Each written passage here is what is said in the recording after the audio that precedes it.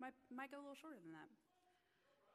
No, wasn't planning on rushing. Absolutely. Yes. The reason why I'm doing this is because you asked me to. But my name is Jen Deman. You saw me very nervously doing just that thing that Jimmy did. Thank you, Jimmy, for doing that. That's a nerve-wracking endeavor right there. I've done Alpha several times through St. Paul's. I also hosted a off-campus Alpha that we held at Sweetwater when Sweetwater was still in Somerville. And now I'm at St. Timothy's with Gary at the church plant in Cane Bay. So Gary's asked me to do this particular talk, which I will say that typically my husband Luke gives this talk. And the reason why he gives this talk is because he had a premonition. God guided him, if you will, which is what we're talking about tonight, that he might be asked to give this talk. And so he decided, I need to go ahead and read the whole Bible before I give this talk, because I can't very well stand up here and tell people that they should read the Bible and here's how and why you do it without having read the Bible myself. So the day that he did get asked, and he had several weeks to sort of prepare for this, and the day that he gave the talk was the day that he finished reading the Bible. I don't know what this means, and maybe Gary can elucidate. God did not guide me in any such way, and I actually thought I was giving a different talk up until about last week. So this was a little bit of a shock to me. So I will say, just in interest of full disclosure, I have not actually read the entire Bible, but we will talk about the things in the Bible I have read and some of the funny, hilarious things that went on there. So in your course guides, we're gonna start with why and how should I read the Bible. I'm gonna go through those points. I may go a little bit fast through a couple of them because there's a little bit of overlap between this and the next topic. How does God guide us? But I want to start with a little bit of a story about the Bible that happened to me a couple years ago. So my grandmother, this is my father's mother, was very, very aged and very, very ill, and ended up having to move in with my dad, and he was her full-time caretaker. So my grandmother, feisty is a word often used to describe her. It's just ornery, all those words. She's just very hard to get along with woman. But she had a very sort of deep hellfire and brimstone mountain person faith. And she had with her in the hospital bed that was in my dad's living room, she kept next to her bed an old battered King James Version Bible. That's the these and the thous and the verilies and all that jazz. Because of, I would say due in part to my grandmother's upbringing of my father, my dad is not on board with organized religion in any way, shape, or form. But I knew it was very important to my grandmother. And so whenever I would come over to sort of relieve my dad, give him a day off or what have you, I would offer to read the Bible to my grandmother. And so I would let her pick. She had dementia towards the end, and so it was always a very interesting experience what we ended up talking about. But that I figured that was a nice thing to do for somebody who's on the way out. My grandmother bitterly complained that Dad would not buy her a Bible, her son would not buy her a Bible, and I just can't read this old King James Version anymore because the print's too small. So I went and bought her a ginormous, it was like this big, it was huge. It's about the size of this podium, this gigantic print King James Bible. And I brought it to her, knowing full well that she didn't really have the capability to read it at all. She couldn't really even hold it in her lap. But I thought as a gesture that would be a good thing. Well, she ended up passing away a few months later, as was expected. And when my dad finished up with all the funeral arrangements and she was buried in Texas and all of that, he came back. I fully expected him to offer me the Bible back since I had been the one to buy it. And he did. So I was hanging out with him at his house, and he said, Grandma never even cracked this Bible open. She barely could read it. Would you like it back? And before I could even say, sure, I'll take it back, he goes, though, it's been a long time since I've actually even looked at the Bible. I don't even know if I have a Bible. Do you mind if I keep it? Never mind, I think I'll keep the Bible to myself. Which brings us into kind of what I want to get at with the Bible. The average American household has 6.8 Bibles, and this is not a statistic that is just among Christian households in the United States. This is across everybody. 6.8 Bibles per house. I counted the Bibles that we have, We have 11 Bibles in our house that I know of. I think there may be some hidden ones somewhere as well. I even brought one that I did count. This is a New Testament that my mother, who was Buddhist, by the way, never converted to Christianity, she kept this, and it's a New Testament written in English and Japanese. It's the King James Version, English. So that's one of the 11 that we have. Some further context about the Bible. Shakespeare has been translated into about 80 languages. The Bible has been translated into over 2,000. That includes Klingon and Quenya, which is the language spoken by some of the elves in Middle-earth. And for all you nerds out there, that is from The Lord of the Rings. So what makes this so compelling? Why 2,000 languages as opposed to 80 or so for Shakespeare? Why would someone like my dad, who just poo-poos organized religion, want to keep a Bible in his house that he has not shown any interest in reading up until this point in time? Why would my mother, who's a Shinto Buddhist and very anti-Christian, keep... this thing is super old. This was in our house. She died when she was 73 years old, so it was with her for a good majority of that time. Why would she keep this? Let's go ahead and open up the Bible. Let's dive in. We're going to turn to page 719. This is Matthew 4:4. This is first column. I didn't write where in the first column, though.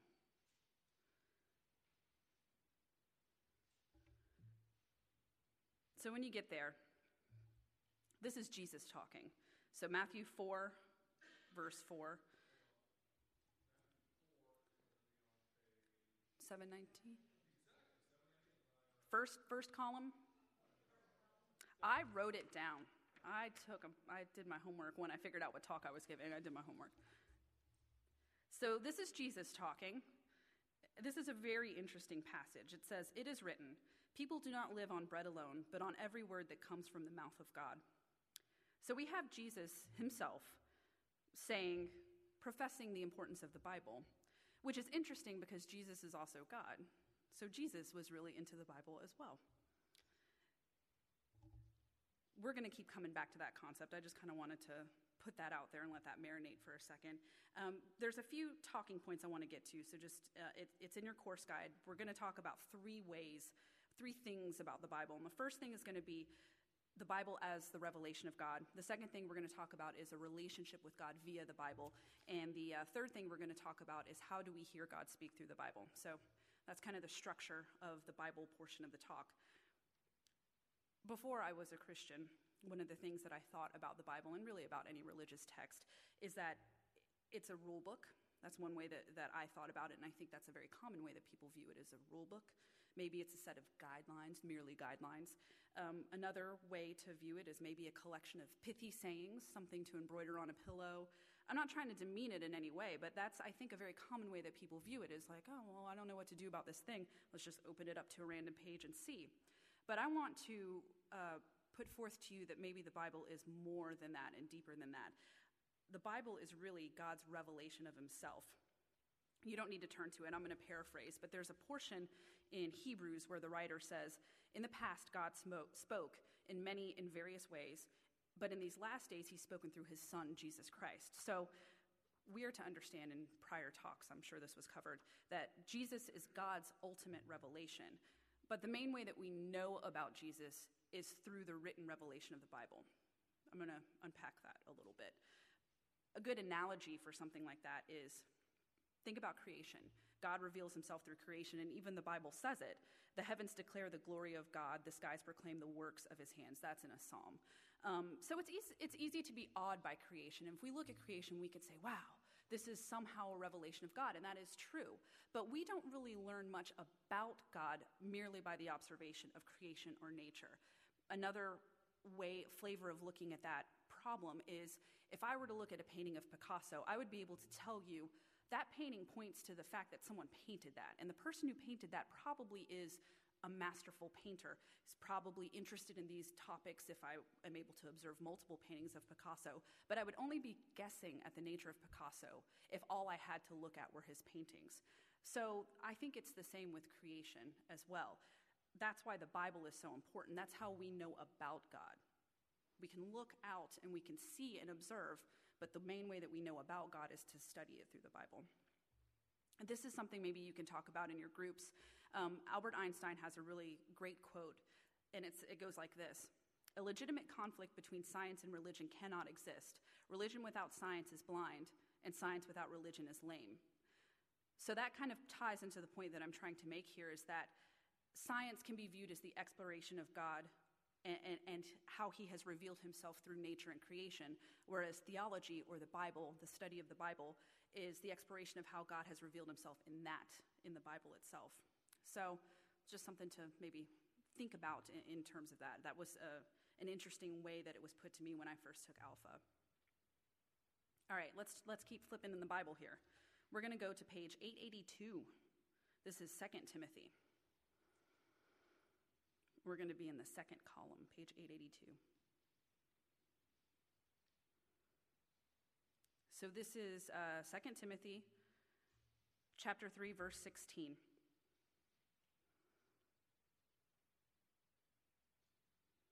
So this one goes like this. All scripture is God-breathed. Some translations might say inspired, but ours says God-breathed, and is useful for teaching, rebuking, correcting, and training in righteousness, so that God's servant may be thoroughly equipped for every good work.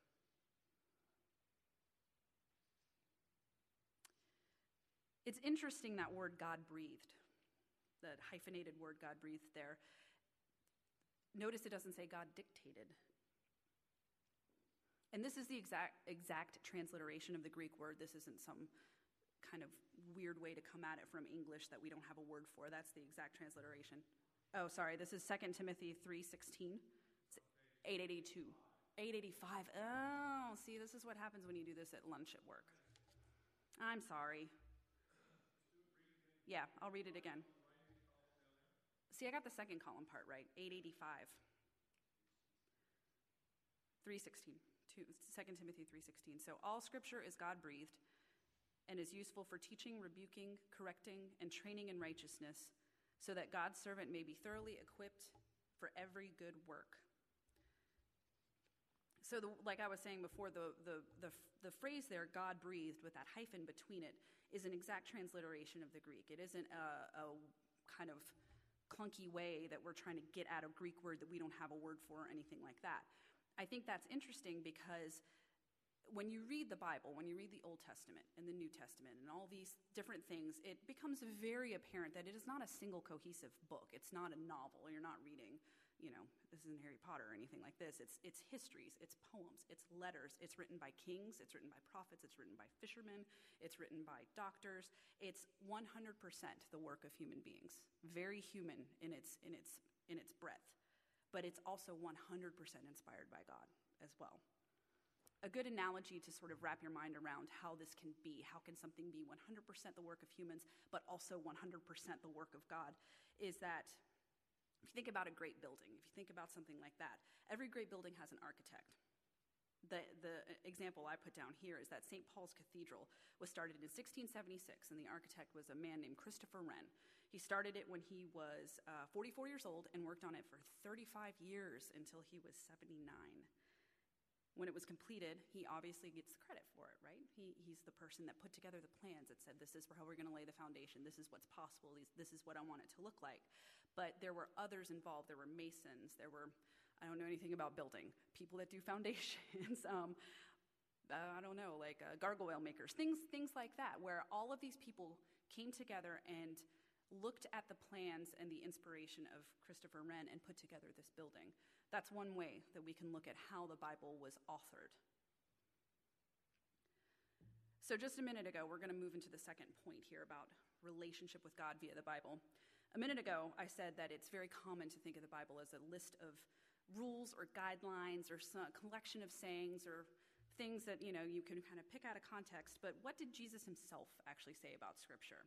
We know that earlier in the Matthew passage that he quoted Scripture, and he quotes it quite often when he talks. But this is what he says himself. If you would like to turn to it, no pressure. This is on page 793. It's John chapter 5. Hopefully I got the page number right there. This is the second column. I'm going to go ahead and read it. You diligently study the Scriptures because you think that by them you possess eternal life. These are the scriptures that testify about me. Now, this is Jesus talking, so when he says me, that means Jesus. These are the scriptures that testify about me, yet you refuse to come to me and have life. I like to talk in analogies. It's hard sometimes to wrap your mind around these big things that Jesus says, but the best example I could think of is my husband's name is Luke. Let's say Luke had a blog. He does not, but if he did. He has this blog, and I have two options at that point. I could either hang out with Luke, get to know him that way, or I can read his blog. How strange would it be if I chose to only get to know Luke by reading his blog and then just never talking to him again? That would be very odd indeed. So what does this mean actually logistically for us, that God has revealed himself in this Bible? Relationships aren't one way. So if I read something in this hypothetical blog of Luke's that I don't understand or that I don't like or that upsets me or just puzzles me, I don't have to simply accept it or reject it. I can ask Luke myself. I have access to him. So I can say, hey, this thing you wrote, I don't understand what you're talking about. It's the same with God. If we read something in the Bible, it isn't necessarily just, oh, well, you don't get it, then never mind. What God is inviting us to do is talk to him about it, wrestle with it, ask him about it, ask others about it. That's how this relationship is built. It's not just a one-way street where God is handing all this and just dumping it in your lap and you have to make heads or tails of it yourself. So, given that this is a method by which God tries to build a relationship with us, how do we hear God speak through the Bible? It kind of begs the question of if you've heard God speak to you. Some of you have, some of you may not have, some of you may think this is all very strange. I think the biggest piece of guidance or advice that I can give is that relationships take time.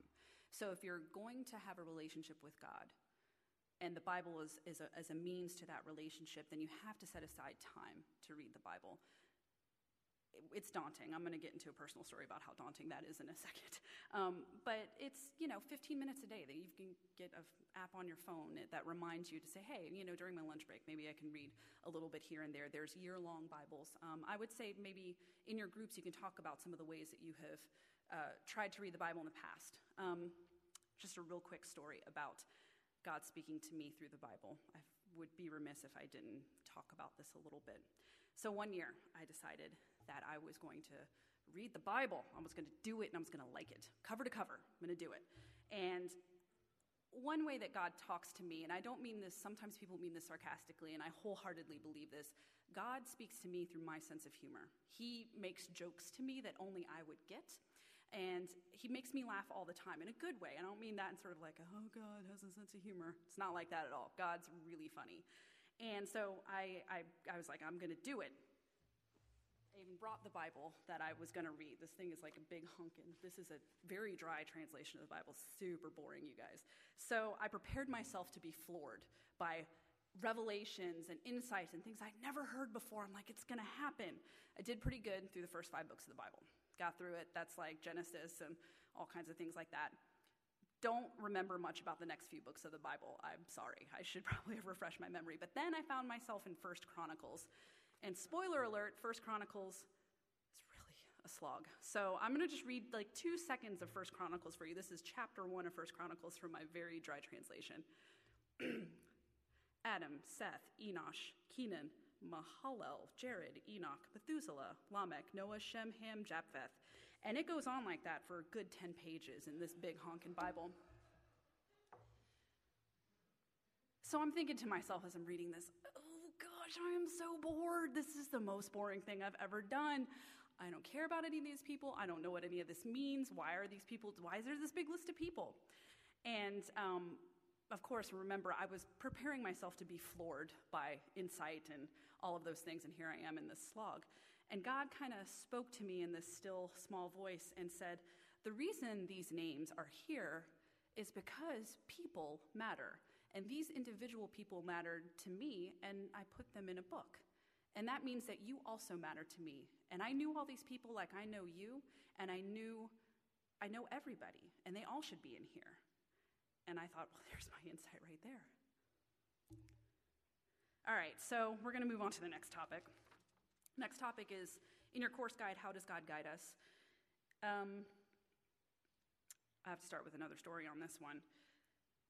I don't know how much Gary has talked about the food distribution we're doing over at St. Timothy's, but at the new church plant over in Monk's Corner, Cane Bay, that area, we started up a food distribution. I want to tell you the short version of how that all came to be. So the leadership team, which is I'm part of, and there's a couple other families that are part of, we had been praying for direction. We had been praying for what are we supposed to do in the community? What is our purpose here? And what is our church going to look like? And how are we going to serve the community that's around us? And I had personally been thinking about Matthew 25. I don't think I have time to read it right now, but I had just been thinking about feeding the poor and all of these things. I was in the parking lot of the church one day getting ready, and I was nervous. I had to play that day, and I was trying to get Oscar out of the car seat, and I hear a van peel up next to me. And I popped my head up, and it was somebody I didn't recognize. And I thought, oh, a new person. She rolled down her window, and she said, "Do you guys do food distribution?" And I said, No, we just got started, but do you need food right now? Because if you do, let's solve that problem first. And she said, no, it's just that there's a lot of people around here who need food, and they don't have cars. They can't get to St. Paul's, or they can't get to Charleston, to the food bank, whatever. And it's just, that's really what this community needs, like really bad. We just need a food distribution. So I told Gary, and we told the leadership team, and we took it to the congregation of the church that that lets us use their space. So St. Paul's Reformed Episcopal Church is the church that we kind of share. And so within a month, we had our food distribution. The reason that I told you that story is because I think that kind of encapsulates all the ways in which God guides us. In the course guide, everything starts with the C. It's there's 5 ways that God guides us, and they are commanding scripture, compelling spirit, common sense, counsel of saints, that's real fancy, and circumstantial signs. So I'm going to blaze through these 5 things. The first talking point, commanding scripture, is a little bit of a repeat of some of the things that I've already talked about. So I want to just bring up one point about scripture as a tool for guidance, is that we are to be in relationship, like I established earlier. What Jesus wants primarily, what God wants primarily, is for us to be in relationship with him. I think it's easy to fall into a trap of looking at the Bible and saying, well, I have to do all of these things in order to garner favor with God. The Bible says these are the things that I do. You put the cart before the horse and do those things, but don't actually have a relationship with God. I know that's a lot of stuff in just couple of little sentences, but that's the one thing that I wanted to sort of harp on. That's in your course guide there. I think the rest of it, though, is good group talk. The second point here is compelling spirit. No need to turn to it, but there's a little quote. This is Paul speaking in Acts. He says, "And now, compelled by the Spirit, I'm going to Jerusalem." So who is this Spirit exactly? I don't want to spoil any of Gary's talk. You guys are going to talk about the Holy Spirit quite a lot this weekend, and who that is and how that all relates to everything. But just to give you a little bit of a preview about what the Spirit is, this is Jesus talking in John. No need to turn to it. "And I will ask the Father, and he will give you another advocate to help you and be with you forever, the Spirit of truth. The world cannot accept him because it neither sees him nor knows him, but you know him, for he lives with you and will be in you." So God desires a relationship with us. Same goes for the Holy Spirit. As you go through the Holy Spirit weekend, you'll learn more about what the Holy Spirit sounds like. I'm going to put that in finger quotes because it's not often words, and how that relates into your life. I feel like in the story that I told about the food distribution, the Holy Spirit really was present whenever I didn't just cut and run when that lady drove up to the van. I am not a good one-on-one talker as the people that I sit at dinner with tonight could attest. I don't know how to interface with people one-on-one. So when I saw this lady come up, the Holy Spirit, I remember distinctly being told, "It's okay, you don't need to be afraid. You're fine. Just listen to what she has to say." The third thing that I want to commend to you is common sense as a way that God guides us. This is a little bit odd. Sometimes Christians, I think, have a hippy-dippy sort of reputation for just like throwing our brains right in the garbage, and I don't think that that's really accurate. A theologian named John Stott has a really great quote that sort of talks about this. It says, "Although our conscience reflects our upbringing and culture and is therefore fallible, nevertheless, it remains a guard within us, warning us that there's a difference between right and wrong. In 1 Corinthians, which is one of my lately favorite letters in the Bible, Paul is writing to a church that's just having a hard time. And again, no need to turn to this, but he says to them at one point, "Nevertheless, each person should live as a believer in whatever situation the Lord has assigned to them, just as God has called them. This is the rule I lay down in all the churches." I know I've cherry-picked this out of the Bible, so there's a lot of context here about what's happening in this church that Paul's writing to, but I think the thrust of 1 Corinthians and the thrust of this particular quote from 1 Corinthians is Paul is really saying, slow your roll, consider the facts, consider what's going on, learn how to integrate God into your life, and exercise common sense a little bit. I think in conjunction with prayer and with the Bible and with the Holy Spirit, common sense is indispensable as well.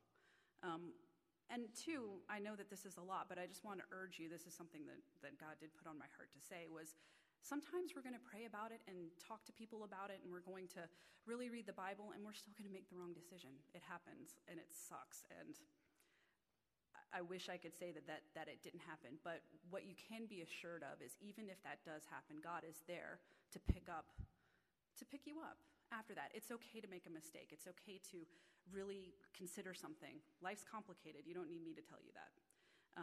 But just know that that's the assurance and the hope that we have, is even if we mess something up, he'll be there to help us pick up. All right, last two bits right here is the counsel of saints and circumstantial signs. These are two other ways that God will talk to us. The counsel of saints is really just fancy talk for other Christians, other trusted, noted Christians. In my particular counsel of saints is Gary and Sue. I talk to them quite often about things that I might be going through as people who are much more mature in their faith than me and know more about God and have known God for a lot longer. Luke, my husband, is in my counsel of saints. A lot of folks at St. Paul's are in my counsel of saints, as it were. So you don't have to figure all this out on your own. If you're stuck, there's somebody to ask, and they'll help guide you through it. Last talking point is circumstantial signs. This is a tough one because it is a very real way in which God guides us, but it also can be a way that we can fall down a rabbit hole. There is a psalm, no need to turn to it, that says, "Commit your way to the Lord, trust in him, and he will act." As far as the food distribution story goes, we had all been praying about it. We'd all been talking about it. We'd been reading the Bible, and we had been waiting for a sign from God, and God provided that sign. It didn't come out of the clear blue sky insofar as we knew to look for it because we had asked God for one. I can't say that God will always respond with a sign, but I do think that to have that awareness there that perhaps there's something nudging you in a direction, something external that'll say, hey, turn your course a little bit one way or another. That's a real way in which the Lord will communicate with us. What's funny is at the end of my talk here, I wrote in my own handwriting, how to end. And I don't have any good pithy story for you guys. I had to cover a lot of stuff all at once. So I would just say, go back to your groups and talk about reading the Bible and your experiences with it. Talk about maybe ways in which you feel God has talked to you or otherwise communicated with you. Get started on some of that thinking. I think that'll really elucidate and illuminate some of what we talked about today. And I thank you guys very much. I went just a few minutes over my time, but thank you nevertheless.